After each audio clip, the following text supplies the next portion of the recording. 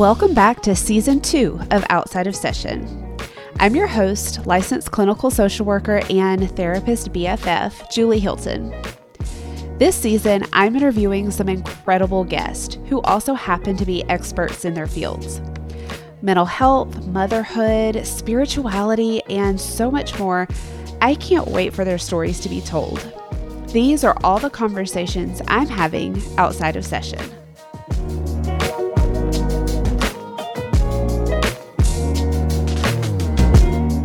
Hello, everyone, and welcome back for another week of Outside of Session.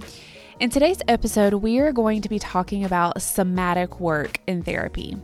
And if you're not sure what that means, no worries, you're going to learn all about it today from my guest this week, April Oliver. But just in a nutshell, somatic work has to do with the incredible mind-body connection and how much we can learn from what our body tells us when we learn how to listen to it, and how we can heal emotionally when we help our body release what it's been holding on to for us.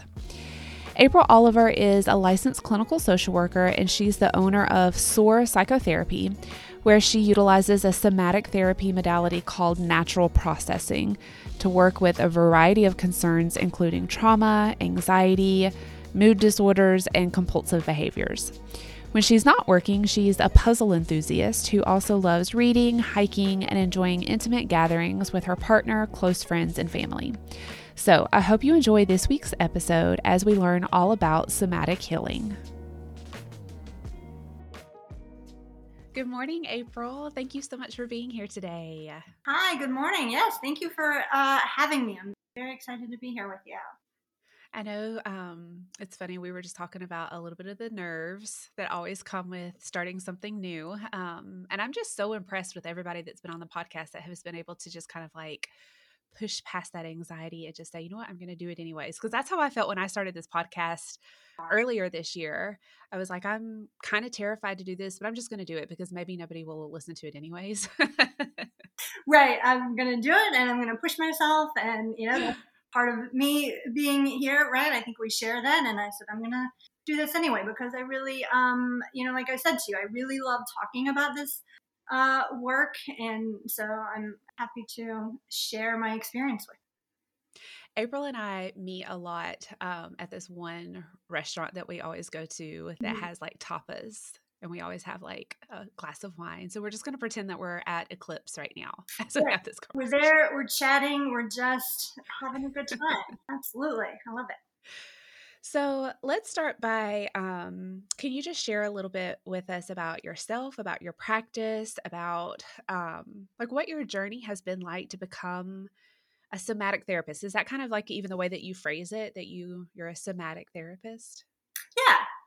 I think that's the way that I normally will describe it, and other people who do this work. So I'm a licensed clinical social worker. When I graduated in 2011, I started working with teens in foster care. I went on to work with in a sex offender treatment facility, so sexual compulsivity issues. I didn't know that. Yeah, I did that for I think about 3 years and really loved it. I know when you say that phrase, people have thoughts, and so it was definitely. And I think I told you maybe last time we met. It's really fascinating work because at the end of the day, these behaviors are a manifestation of deeper issues, like all sorts of compulsive behaviors, but it definitely gives you an interesting view into the world, and people have thoughts, and you have to be careful who you share it with, and talking about this in public with other therapists and people overhearing, and but it was, I really love the work actually. And that's when we were laughing because the waitress walked up in the middle of our conversation. It was like, pause. Yeah, and we're sitting there talking about sex and all sorts of fun stuff that if people catch part of it, they are some raised eyebrows. So then I went and worked in substance use for about 3 years also, and enjoyed that work as well. And then after that was when I moved into private practice, first at that group practice that we were both at, and then, out on my own. And so when I was working in substance use, that's when I was originally trained in EMDR. And so as I moved into private practice, a lot of the work then was with clients who have pretty extensive trauma history, lots of childhood trauma. And so that's really become the focus of my private practice is people with pretty significant trauma histories getting into, so I was trained in EMDR and I was doing EMDR as a client as well. And so the impetus to move more towards the form of EMDR I do now, which is really somatically based, came mostly from my own experience. I had been out of therapy for a little bit, but then was really noticing that there were things that I wanted to go back and address more deeply.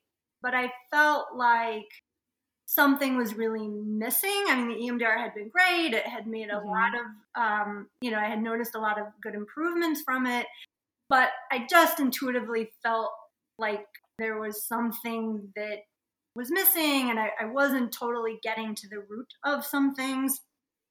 So I was going to actually initially look for maybe a somatic experiencing therapist, right? So for listeners, maybe a lot of them know, but it's just another modality of somatic therapy. But then one day I saw this email about this training for this natural processing, which is, again, like I said, a somatic form of EMDR that's really based in the body. And it just clicked, like, oh, this sounds like maybe the missing piece. So I did this training and started using it, with clients, and that's certainly been really great and a lot of good work there. But then started doing it as a client myself and have been doing it for about 2.5 years now, and I love it. So I love it from both sides of the couch, so to speak. As a client myself, it's been really fantastic, and then the ways that I've seen it shift work for clients has also been really cool and fun to watch. Yeah, absolutely. Let's back up and start to talk about like what even is somatic work, because I think that that's a word that some people potentially have heard. There's a lot of people that had never even heard of somatic work. Yeah. So can you give us like a somatic 101? Like what do these terms even mean? Yeah. What is it? So somatic therapy is really just a form of therapy that's using the body more as the starting point for healing and really exploring the mind-body connection. When you talk about traditional talk therapy, cognitive behavioral therapy, all these other modalities, those are what we would consider more top-down ways of processing through something, right? You're really starting with using the rational mind, so largely, our left brain, logicking through things, analyzing things, and it. I always think about this adage or quote that the rational mind is a wonderful tool but a terrible master, and we have. Oh, I like that. Yeah, it's we have to use it, and it's really wonderful. It is really limiting when you talk about the way that we hold experiences that we have, right? And so somatic therapy then is more of a bottom up processing where you're really focused in the body, you're focused in the language of the nervous system, which is sensations, and you're able to tap into that wealth of wisdom that is in our body, and that doesn't, you can't always logic that out, right? We've all had these experiences with our intuition that we don't have logical words and understanding for, but we know when we feel it, that, oh, this person or this place isn't safe, or this decision I'm making I know is the right decision for me, even if logically I can see that there might be pitfalls, or everybody's telling me it's a terrible idea, right? I know Yeah. And Yeah. so there's so much wisdom in that. And so somatic therapy allows for that and really taps into, these subconscious and unconscious drives that are um, manifesting in various, emotions and behaviors and beliefs and all of these things that you just can't um, talk your way Yeah. around all the time. I like what you're saying because I don't think it's one or the other when it comes to healing. Mm-hmm. Yeah. But I think that typically people want to talk about how they feel. Mm-hmm. And there is a lot of value in that. There is a lot of value in what the logical brain has to offer. Being able to talk through it, being able to I don't know, talk therapy is kind of like thinking about how you think about something, Right. right? Right. And I don't want to say that there's not any value in that, but I think that sometimes it is used as a distraction Yes. and we can intellectualize our feelings instead of feeling our feelings. And when we intellectualize them, we think that, oh, like I understand them. I understand maybe where they're coming from, what the root of it is, like what were some of my past experiences that led to this. And so we're like, oh, we understand it, but that doesn't mean that it solves what the body is holding on to. Right. And so I think it's a piece of the puzzle to be able to look at like the logical side of it, Mm-hmm. but it very much can be used as a like a distraction in a lot of ways from getting to the real work. Because I have tons of people that will come into my office and they're game to talk about their experiences, but they are not down with feeling those Right. experiences because it's way more uncomfortable. It's harder work. It's really, really difficult. And that actually, what you're saying reminds me of this quote. There's this Russian philosopher, Spinsky. Don't remember his first name off top, but he said, I realized that people feared silence more than anything else, that our tendency to talk arises from self-defense and is always based on a reluctance to see something, a reluctance to confess something to oneself. So yeah, Yeah. They said that much better than I just did. yeah. Well, But there it's you go. spot on. Why? I'm like, I'm gonna share what he said. I can't articulate it that well, but right, the talking, we have to have it. The left brain and the ways that it serves us, we have to have that. And a lot of my clients, we will do most sessions really in this format of this natural processing, but there are sessions here or there, or there's part of a session where we do excuse me, take that time to verbally process through things, and that can help them connect some dots that came up during the natural processing. So right, it's a multi-pronged approach, operating from the understanding that every piece has to be a part of the process to really get all the way to the bottom of something. Yeah. Yeah. How did you how do you think you landed in wanting to do this particular work? Because I have people ask me that sometimes of like, how did you become a trauma therapist? Because we have very similar like client base. I think like I work a lot with childhood trauma as well, and people ask me like, how did you get into this? And my answer is I don't know. I do not know how I landed here. I do not have a good answer for that. Right. Well, and actually, that speaks to um, part of what I really noticed in relation to doing my own work as a client, because the way that childhood played out for me and the trauma that I had, one of the effects of that was that I didn't really feel like I could affect my own life, and so I would, Mm, you know, make decisions very just on the fly a lot of times. I don't really know how to describe it other than I didn't often really plan things out, and this is what I know about what I want, and where I'm going in my life. Things would just unfold. And so yeah, a lot of it just seems to be some, again, right, bigger force within me that would take me in certain directions, and certainly some, expectations of, from my family, if you're going to go to college, things like that. But things seem to just unfold in this direction. And I really think that the thing that maybe I take the most responsibility for doing intentionally was this piece of, all right, well, I have the EMDR and I'm doing that and I've done it as a client. It feels limited. Where do I want to go from here? And then, that last part, maybe really orchestrating in a more intentional way. But yeah, before that, I just was moving through decision by decision. I'm going to go to school. All right, well, I know enough that this is the next step. Beyond that, I don't know.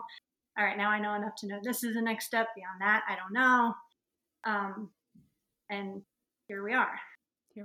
Yeah. So when you're doing somatic work, is it always paired with EMDR? Because we've done some episodes really explaining EMDR. So I think people have a good idea of how that works on the nervous system, the amygdala, all of those things. But does your somatic work go hand in hand with EMDR, or is it something completely separate? Right. So what it is it's taking the bilateral stimulation from EMDR. So that's happening largely during this work. Every once in a while, it can feel a little bit too stimulating, like it's moving people outside of or into a survival response based on what they're processing. But we have the bilateral stimulation from EMDR, and then we're pairing that with somatic tracking. So, what are the metaphor that I use is, with like cognitive behavioral therapy, for instance, right? We're using words as the language, right? And we're processing through something with words. Whereas with somatic tracking, we're processing through something with sensations. So maybe when you first start moving through it, you're feeling angry, and where do you feel that anger? And then as you're present with that moves into sadness, and then you notice different sensations with that.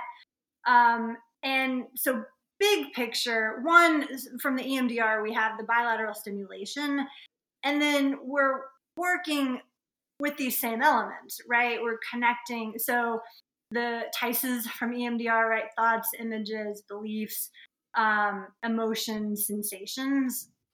It's all part of the same puzzle, right? So we're working with all of those same elements and connecting dots, but it's a little bit more free flowing. I think typically a lot of times in EMDR, you do a set, 30 seconds, a minute, I don't know, right?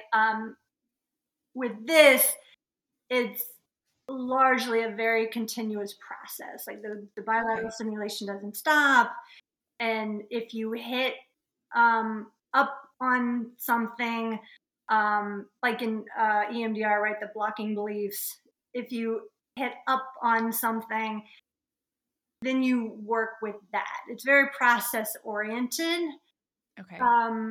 where you're really getting to understand the mechanics of how you're responding to something.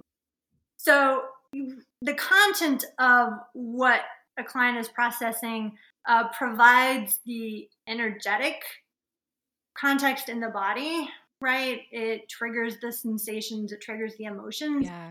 But foundationally, clients are learning the mechanic of how they're responding to things. And so then they understand their body and the signs their body is giving them. And so what do you mean by mechanics? So the mechanics of this event happened, right? And one person responds with really intense emotions. They're really overwhelmed very easily by it. And somebody else, that can happen, and they can move through it relatively easily. They don't get overwhelmed. They can, problem solve, anything that may be necessary in the situation. And so you're learning how you respond to things and connecting the dots that provide the insight for, okay, this is why these situations upset me the way they do, right? And as you move through this, these insights come. Certainly a lot of connections by way of adaptive memory networks from EMDR, right? Where similar life experiences show up as you start moving through a particular situation. Does that explain what I mean by that? Yeah, it does, and I'm wondering how. I've asked this question to in a couple of different episodes because I think it gives a good point of reference for people. When people first show up in your office and they maybe haven't ever heard of this, but you can tell pretty quickly that this would be really good for them. Mhm. What do people typically already know about what they're experiencing? Right. Like what do they usually present with? So do they have an awareness of I'm here because I want to work on anxiety, or do they come in thinking more about like I'm having relationship problems and I want you to help me work on my relationships? Like how do you help people realize that whatever they're presenting concern, it would be beneficial for them to do this kind of work and get in touch with their body? Right. Well, one, I've gotten to the point where I really like if somebody calls me to start, doing some work, and we have a consultation, I tell them up front that this is really the way that um, the work that I do, because I think this is another thing with maybe particularly this type of somatic work is that it's not a thing that is added to maybe like cognitive behavioral therapy or talk therapy.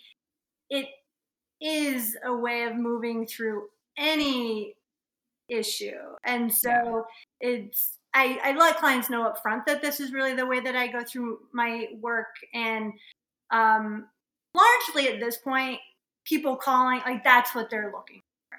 Either Okay. they Okay. sort of have a background in that sense and have already have a pretty good understanding of the mind body connection and have done some work with it.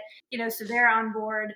I get a lot of clients who maybe don't have a lot of background, but they have done a lot of other therapy and felt like it's not totally hitting it.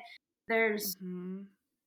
still something there that I haven't been able to work through, and Yeah. talk therapy or whatever else doesn't seem to be working, and so they are just curious and willing to try something else.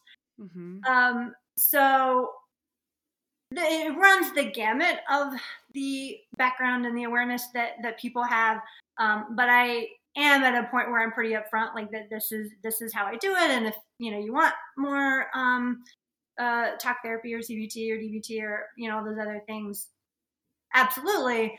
But I'm not going to be the one who's going to be good for that work.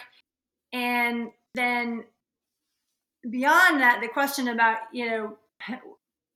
the presenting issues. One thing with this work, and this happens in all therapy, right? Clients come in and they say, "Well, I want to work on this thing, this issue in my life," and you start unraveling it a little bit, and it becomes pretty clear that something else is Yeah. really actually the Yeah. ground level issue, and so that happens.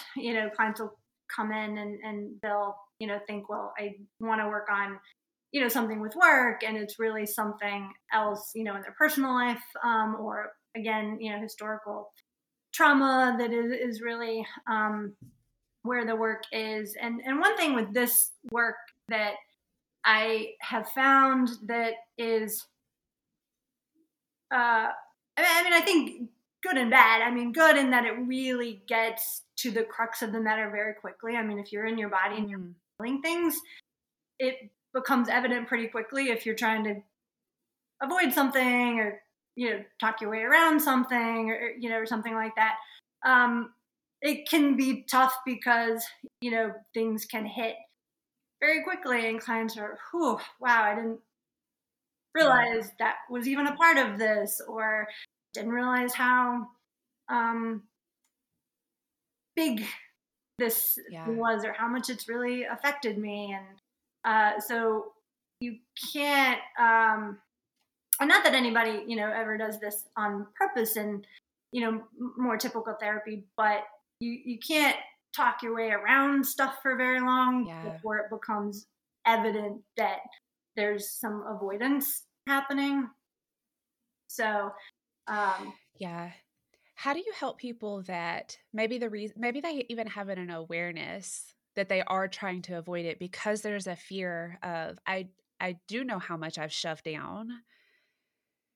And there's this fear of if I face it, it's going to be so overwhelming. It's going to flood me with such big emotions that I have been trying to shove down for decades sometimes, right? yeah. And so a lot of people don't realize when they're trying to avoid something, but a lot of people actually do. They're like, I purposely am not opening that door because there's a fear of it's going to be too much and it's going to disrupt my life. And I'm scared that I'm not going to be able to get out of bed. I'm scared that I'm not going to be able to be around my family if maybe it was a family member that caused the pain, right? Mhm. And so they're like, they can be pretty upfront with you about, I'm scared to do this. How do you help them work through those fears?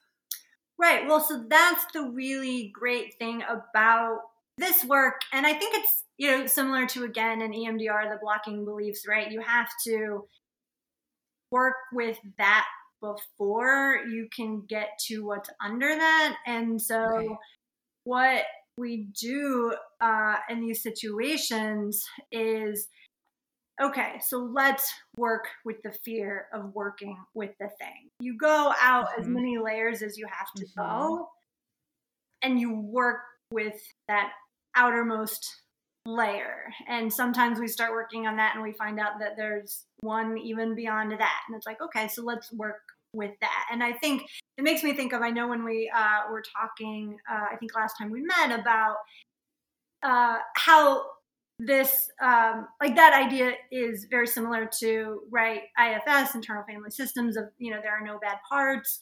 It's like, if there's caution there, it's there for a reason. And so Yeah. let's be with that and honor that.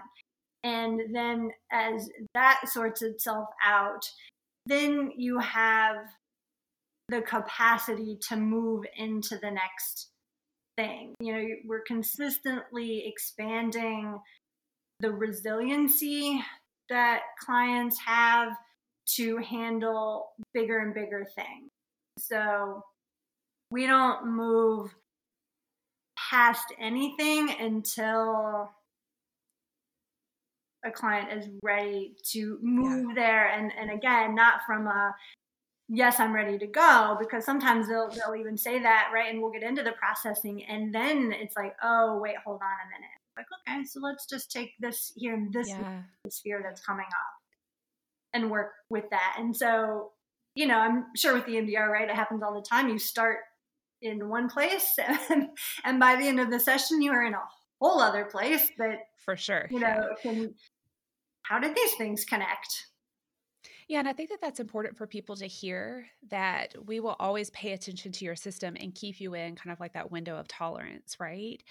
And that we'll trust your system if it's starting to get too overloaded, that is part of the work too. Mhm. I like the word resilience that you use. Like we're increasing that resilience. But another thing that I always say is that a lot of times we think that we remember things the way we experienced them. Mhm. So if it was something that was incredibly painful or incredibly scary at the time, we think that we will re-experience it from that childlike point of view. And a lot of times, whether we're doing IFS or doing EMDR, I try to remind people that you're going to go to the past, yes, but you're going to keep one foot in the present. Right. And that's going to help you to stay grounded. That's going to help you to, and I think one of the really, really cool things is that when people start doing this work and they can voice, I need to pull back, Mhm. that like builds so much trust within yourself to say, I know what my limit is, and I'm not going to ask myself to push beyond what feels good. And that's a thing that you didn't have a choice to do the first time you experienced it. Right. If it was a really painful thing that was happening, you didn't have a choice to say, "Ooh, this is too much. I'm going to walk away." And when you have the choice of doing that in therapy, and we can say, thank you so much for speaking for that. Let's do something, let's do some grounding work, let's do some calming techniques, that reaffirms to your body that you can go to it. Mm-hmm. You get to choose what your max is. And so it just builds this trust in your system so that the next time, the next session or whatever it is that we go back to it, it's almost like, okay, now I do know that I can tolerate a little bit more because I have this belief that I can pull back whenever I need to. Right. It's Right. like a safety net. Yeah, no, that's absolutely true. And that's a big part of, like in the training around this work, one of the guy who developed it, Craig Penner, that's one of the big, I guess, foundational pieces of this is that you're building the discernment in the client for them to know what their needs are, what their wants are, what their limits are, right? Yeah. And to be able to choose that for themselves. And so, that's one thing with, in sessions sometimes is, we'll start to move into it and a client may express, I'm not sure if I can do this today, and, work with that a little bit. But at the end of the day, I'm not, going to handcuff anyone to do any kind of work Yeah. because that is counteractive to them actually being able to learn that I can have needs and wants and express them and they will be respected. And, there's a very big difference between I am pulling away from something or maybe even intentionally distracting myself from something. But I'm aware that I'm doing it and I'm choosing to do it because I feel like that's what I need right now versus, I'm pulling away or distracting completely unconsciously. I don't even, I'm not even aware that I'm, turning to pick up my phone right now because I'm so uncomfortable about, something that's just happened. I mean, those are two different experiences from an internal, vantage point of our psyche to choose to do it versus it's unconscious. I love that what you're saying, because if you look at it from an IFS point of view, that's the difference between self saying, I have the wisdom to know that it's time for me to pull back, right, versus a protector part coming in and using something like distraction or numbness to protect because it feels like this is unsafe. And you're right. Then at that point, it's not really a conscious decision that you're making. Just this part jumps in the driver's seat. And it can be, I've had people doing EMDR that now I have the understanding of what was happening, but it was a protector part kind of jumped in that driver's seat. And all of a sudden they can't access their emotions at all. Mm-hmm. We were in the middle of doing EMDR and they're saying that emotion, whatever they're processing through, is an 8 out of 10, whether it's anxiety or fear or something like that. And then immediately within like a 30-second round, all of a sudden they're like, I don't feel it at all anymore. Like I can barely even remember the memory right now. And now I have an understanding of like, oh, like a protector part jumped in and like completely shut them out and caused some kind of like numbness or disconnect. And I think that's kind of what you're describing, right? Yeah, no, that's the exact same concept, different verbiage maybe for how to describe it. But yeah, that exact concept that there is some piece of what's being processed through that is so overwhelming for the nervous system that, yeah, these parts come in then and, or from the perspective of the nervous system right into a shutdown response, fight or flight response, because whatever it was attempting to get close to and work with was too much.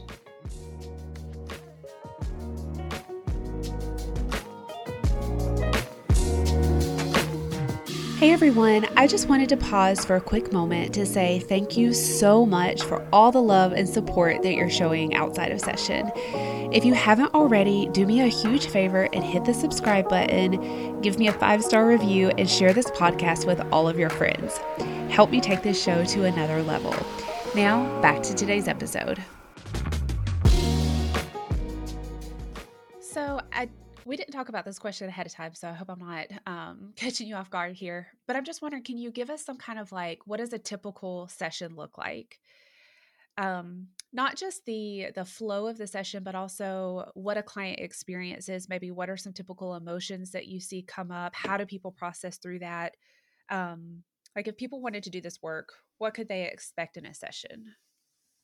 Yeah, so once we really, because we'll take, a session or two to do a little bit of intake, but one of the things that I, especially people who have done a lot of therapy, I think can appreciate, especially if they have significant trauma histories, is I don't need to know all that much, honestly, about, Yeah. what you're in here to Hmm. work on. We don't have to rehash it. Certainly start out with a little bit of, rapport building and all of the stuff and get a general gist. But so once we move into this work, I start the session with um, a body scan, right? I want to make sure that we're starting out with them in the window of tolerance. And the way of doing that is just as they scan through, can you identify sensations in your body? Because if you go scan through and you're like, yeah, I'm good.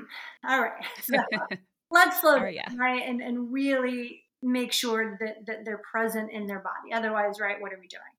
Um, So can I ask you to dive into that a little bit more of like how does someone know if they're in their body?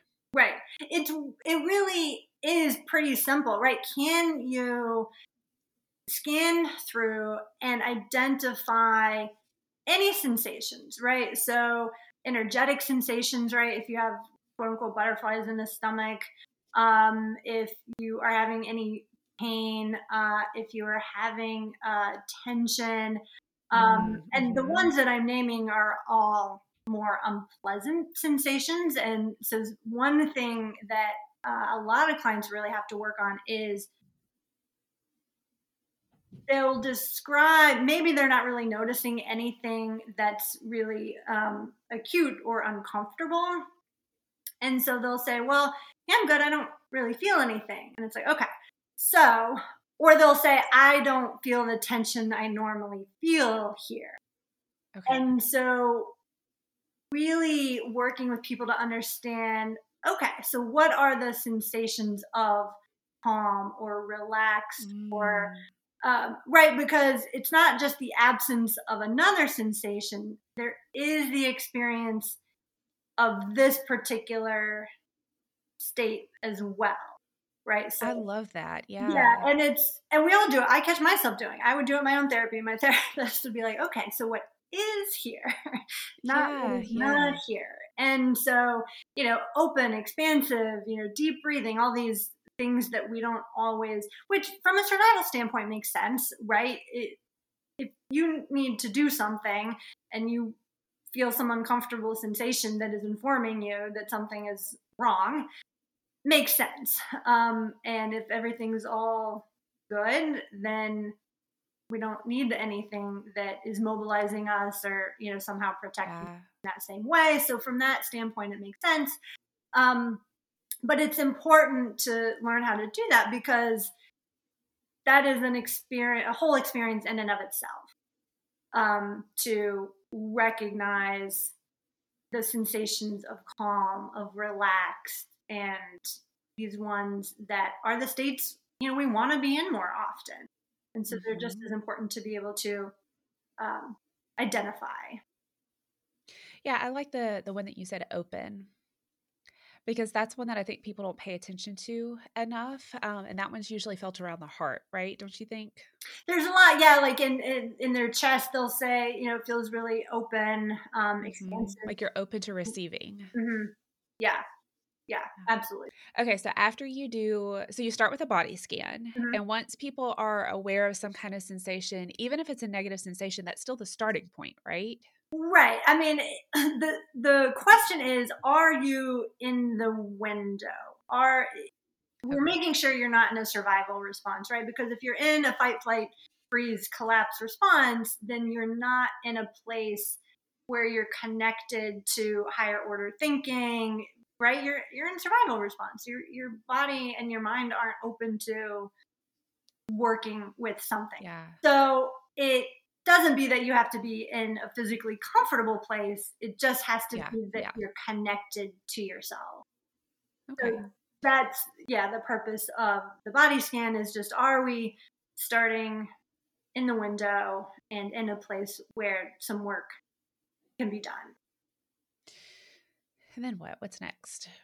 So then after that, it's, I always ask a pretty general, broad question. What feels important for today? What do you want to spend the time on? And so from that point, we can start with really any of those pieces of the puzzle I mentioned, right? Thoughts, images, cognitions, emotions, sensations, because they're all connected in some way. And so a lot Yeah. of clients Yeah. will, start with maybe a particular incident. A lot of clients start with a pattern of something in their life. I'm dealing with this inability to feel like I can connect to other people. And so, we kind of focus in from there, but we can start with a very broad, Yep. starting point. Some clients will start just with um, sensations. They'll be Mm-hmm. noticing maybe an elevated heart rate. And so we'll just start there. And then a lot of times, something will come up from there. Sometimes we start with even me asking certain clients that question. Even that question in and of itself can be difficult for some clients, right? Because they feel put on the spot. They don't know. It moves them into a freeze response or some other Yep. kind of, even you asking me that question feels like a lot. And so we start there. Okay, so Mm-hmm. when I ask you that question, what happens physically or what happens emotionally? And that's where we start. Yeah. So and sometimes uh, clients will say, well, I don't really know. And cool.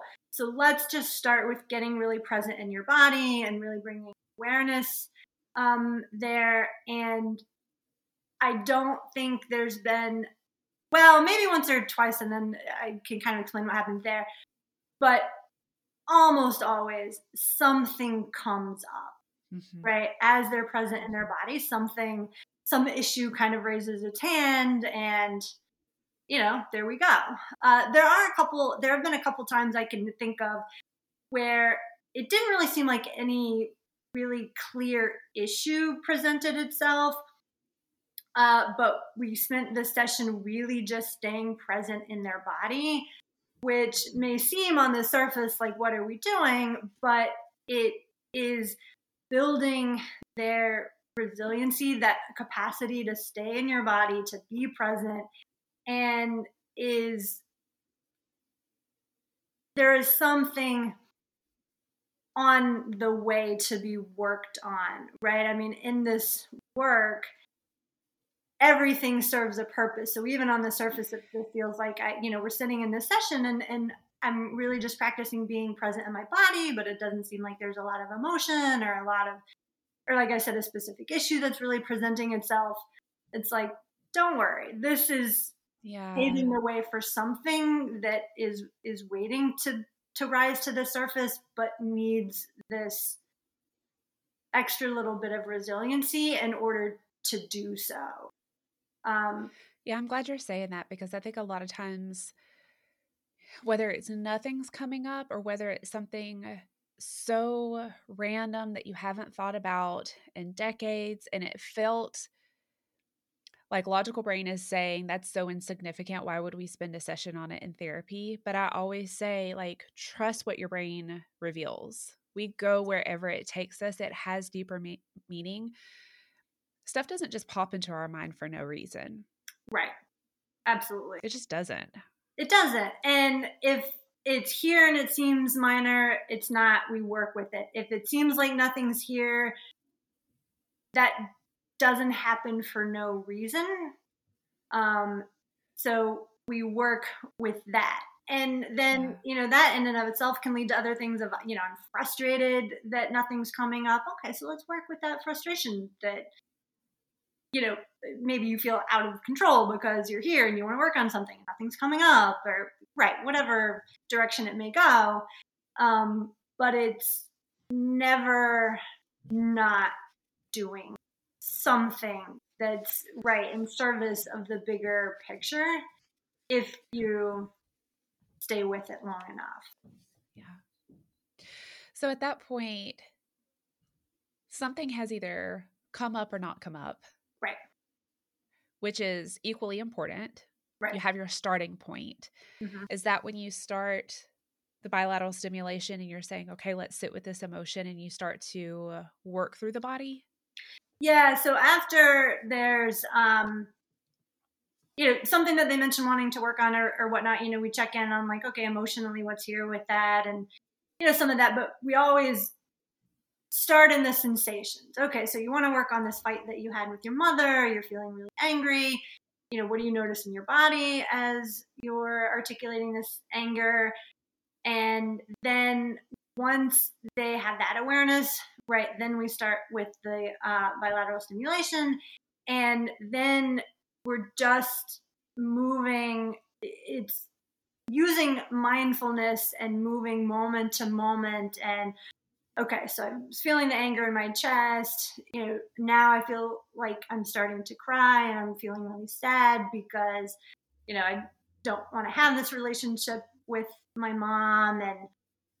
And clients process differently, right? Some people are pretty vocal and they'll kind of verbalize what's happening as it's happening. And there's a little bit of dialogue. Some clients have a really good understanding of themselves and the work and get to a point where they are largely in their own process. They may not necessarily verbalize what's happening unless they get stuck. Maybe they're like, I'm stuck on this, um, thought about something, or I notice that I'm starting to move outside of the window because my thinking is getting kind of cloudy, or I'm starting to think about what I want to do for lunch and the errands I have to run and all these other things, and so they'll verbalize that. And then, we do some grounding, or what I call orienting activities to get them back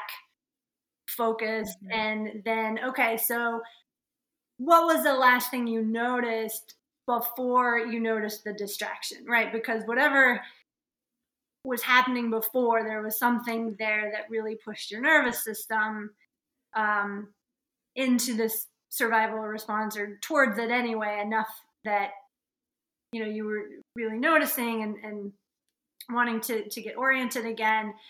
So we try to start there, right back at that thing, and slow it down even more. And so what I mean by that is, all right, well, if they were kind of in their own process, I'll come in and check in a little bit more often. Okay, so you're noticing your chest, feeling tight, and give them a couple seconds. Okay, what do you notice now? And stay really tight with whatever it is. And there's a couple different strategies to help be able to stay present with something, just a little bit longer, and maybe a little bit longer. I mean, they might go through this a few times around a particular thing. But yeah, so some clients, they got the whole thing, and I'm just there as a presence and as a co-regulatory mechanism, and to help them out of rough spots and maybe help verbally process some things, and then other clients are a little bit more verbal throughout the process and share more about what's going on. And so what you're describing is what I think a lot of people are curious about, which is when we say in therapy, like learning to feel your feelings and sit with your feelings, like that's something that everybody hears, right? Like lean into your feelings, right? Lean into it.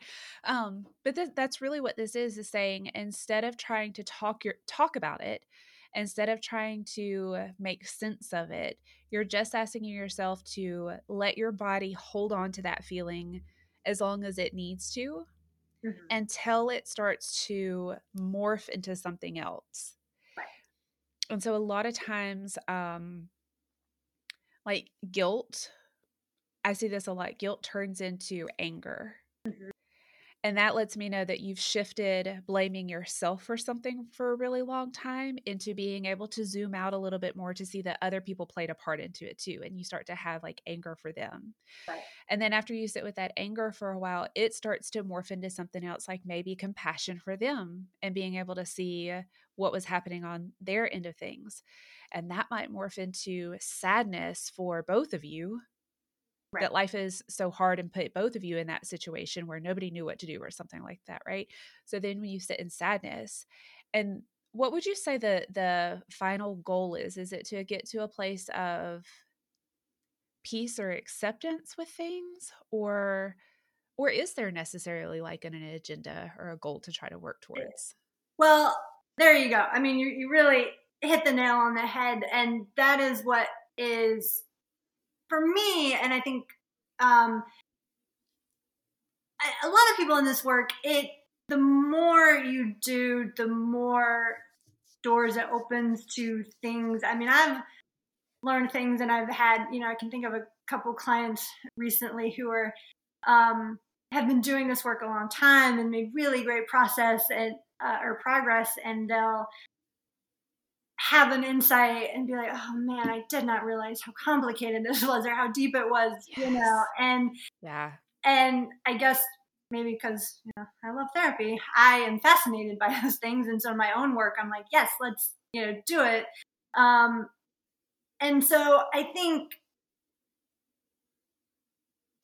really the big picture, some people come in and they want to work on something such that they can move forward in a particular kind of way, and they're good when they feel like they get to that point.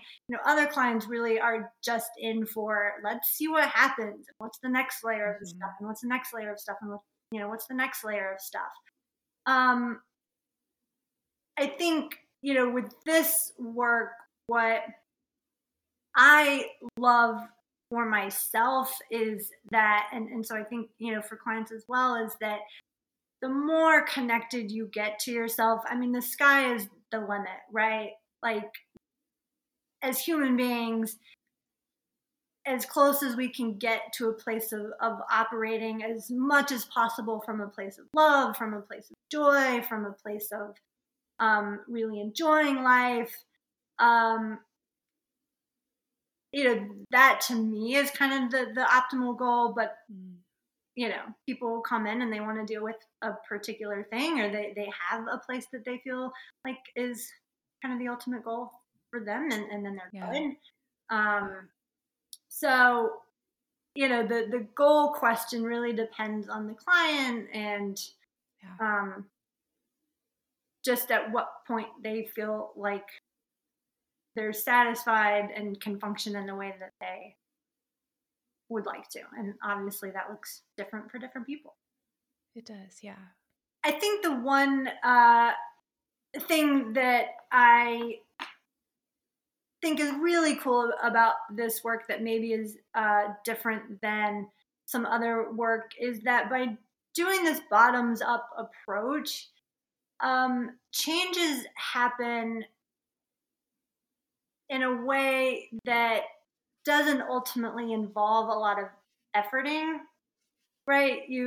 I mean, coming to therapy and doing the work, but right, the shifts happen without, a situation comes up and you say, okay, I gotta show up this particular way, or I'm not gonna let this thing bother me, or I'm gonna respond this way. Um, in this work, it can often feel like it's not even really doing anything. I had one client, I really loved it because she said, well, it seems a lot like it's not doing anything until it does, or it's not working until it does, which typically is after, some situation, or just you start to really notice that you're showing up Yeah. differently, you're feeling differently, and you're not having to force it. And even with um, like habits and things like that, like I've noticed for myself, I don't have to try to force myself to work out anymore. I want to, because I'm connected to myself in a way where I spontaneously want to take better care of myself. And I would almost venture to say enjoy it. I don't want to, I might be going a little far, but like it's just happening. And so, I think that's really cool, and ultimately what we want, right, is to not have to feel like we're like managing things or having to force things to happen all the time. It is a little bit hard, I think, for Westerners who are like, I have to have a specific goal and it's going to look like this, and I'm going to check the box, and that's going to be solved. And um, the results or the effects aren't always in your face like that, but that's happening. such a good point, because I see that with a lot of my clients too, that if you're not being really intentional to pay attention Yeah. on how things are changing, you might miss so many like really significant things. Like I'll have clients say, I told my boss no the other day. Mm-hmm. And I didn't even realize I was doing it. But before, I would have felt so obligated to say yes that I didn't even realize. And that's a huge thing to learn to set boundaries and not have to agonize. Right. Like she didn't have to talk herself into and put like the effort that you're talking about. It was effortless for her to just say, no, I don't think I can take that on right now. And it was days later that she gave herself credit for that. And she was like, I never would have been able to say no. Yeah. But those are the kind of things that are life changing, though, because when she's talking about decreasing her stress levels, Mm-hmm. she needs to be able to say no to people, right? Yeah. Or I've had another client that said, I was at dinner with a friend the other night, and the friend was like, do you realize that you're sitting with your back to the door? And she said, I just sat down at the table and didn't even think about it. And I wouldn't have noticed, but my friend noticed because she knows that every time we go out to eat, I have to be sitting in the direction where I can see the exit. And she was like, I would have missed that, but somebody else pointed it out to me. And so I think, but again, like, because you're rewiring your nervous system to not be so hypervigilant in a lot of ways, you're getting back to like probably what it would have been like had you not had these traumas to start with. And so it's almost like an absence of hypervigilance rather than all the anxiety that goes into things of saying like, okay, this, I'm going to be really intentional about this conversation with my mom or something like that. It just starts to happen naturally. You have to put in a lot of like effort to pay attention to how you're changing and not even realizing it. Right. Right. Which is why one of the things that I do with clients all the time is, they might really be feeling stuck around something or frustrated or upset or really down about something. And so I'm always like, okay, well, if this had happened 6 months ago, or if this had happened a year ago, right? Do you do that too? I love that Yeah, question. Yeah. because then so often, and look, sometimes it's like, all right, well, what if it was 2 years ago? Something you got to keep going back sometimes, but inevitably there is a point at which they can say, right, well, if this had been a year ago, I would have been in such a worse place around this. And so, I try to encourage them to keep, lists or write down little things that they notice so that if they're in a tough spot, they, have it to remind themselves. But I, I, I guess take that on as part of my thing too in the work of like, okay, let me help remind you how much of a shift you really made, because it's much bigger than we're always able to access in a moment, right? When we're not feeling so great.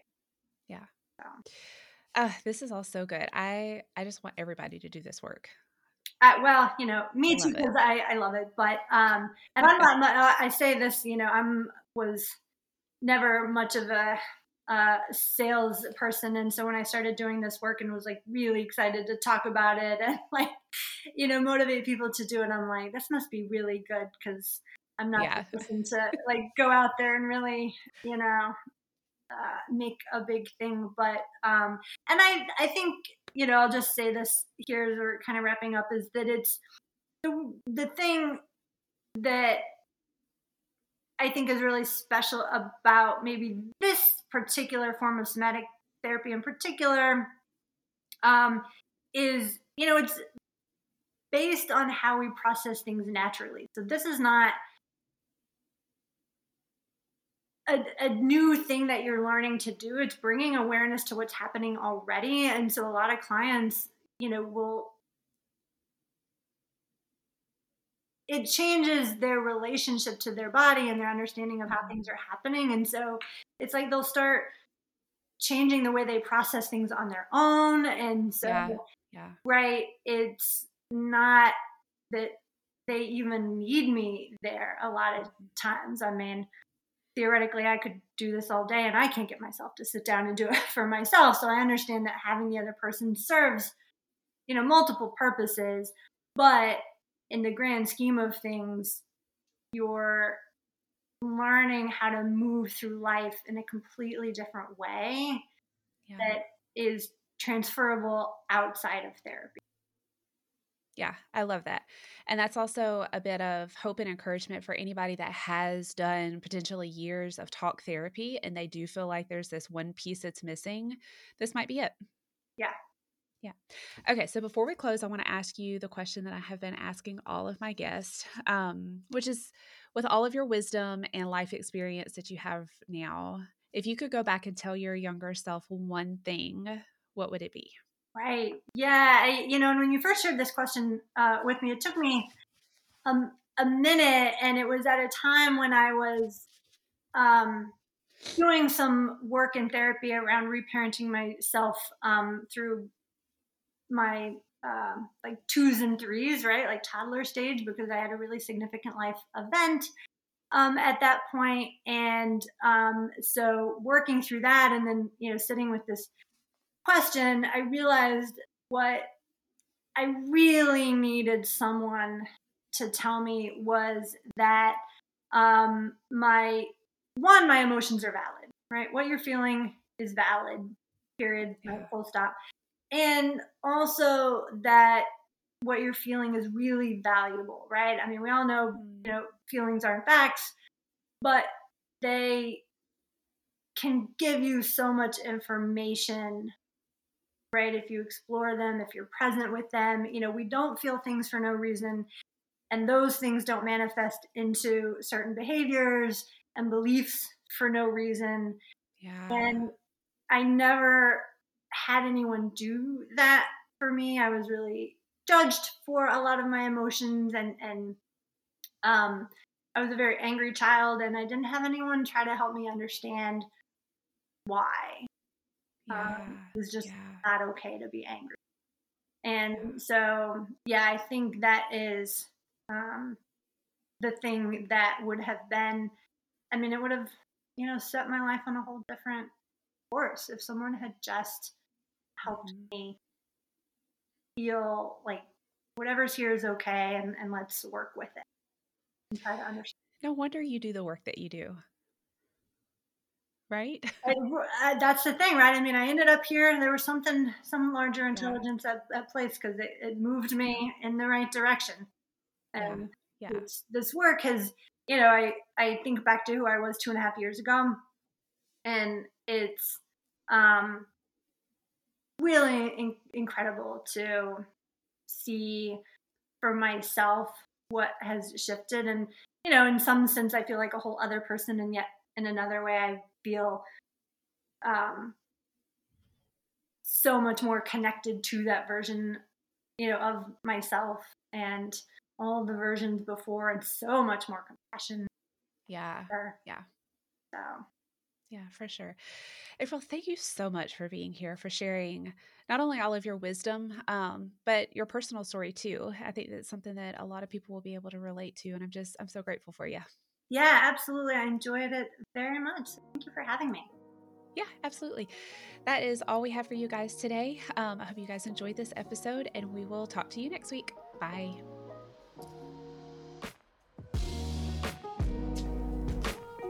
Thanks for tuning in to this episode of Outside of Session. Remember, while I am a licensed therapist, this podcast is not a substitute for individual therapy. The contents of this episode are for educational and entertainment purposes only. If you are having a mental health emergency, please dial 911 for immediate assistance or dial 988 for the Suicide and Crisis Lifeline.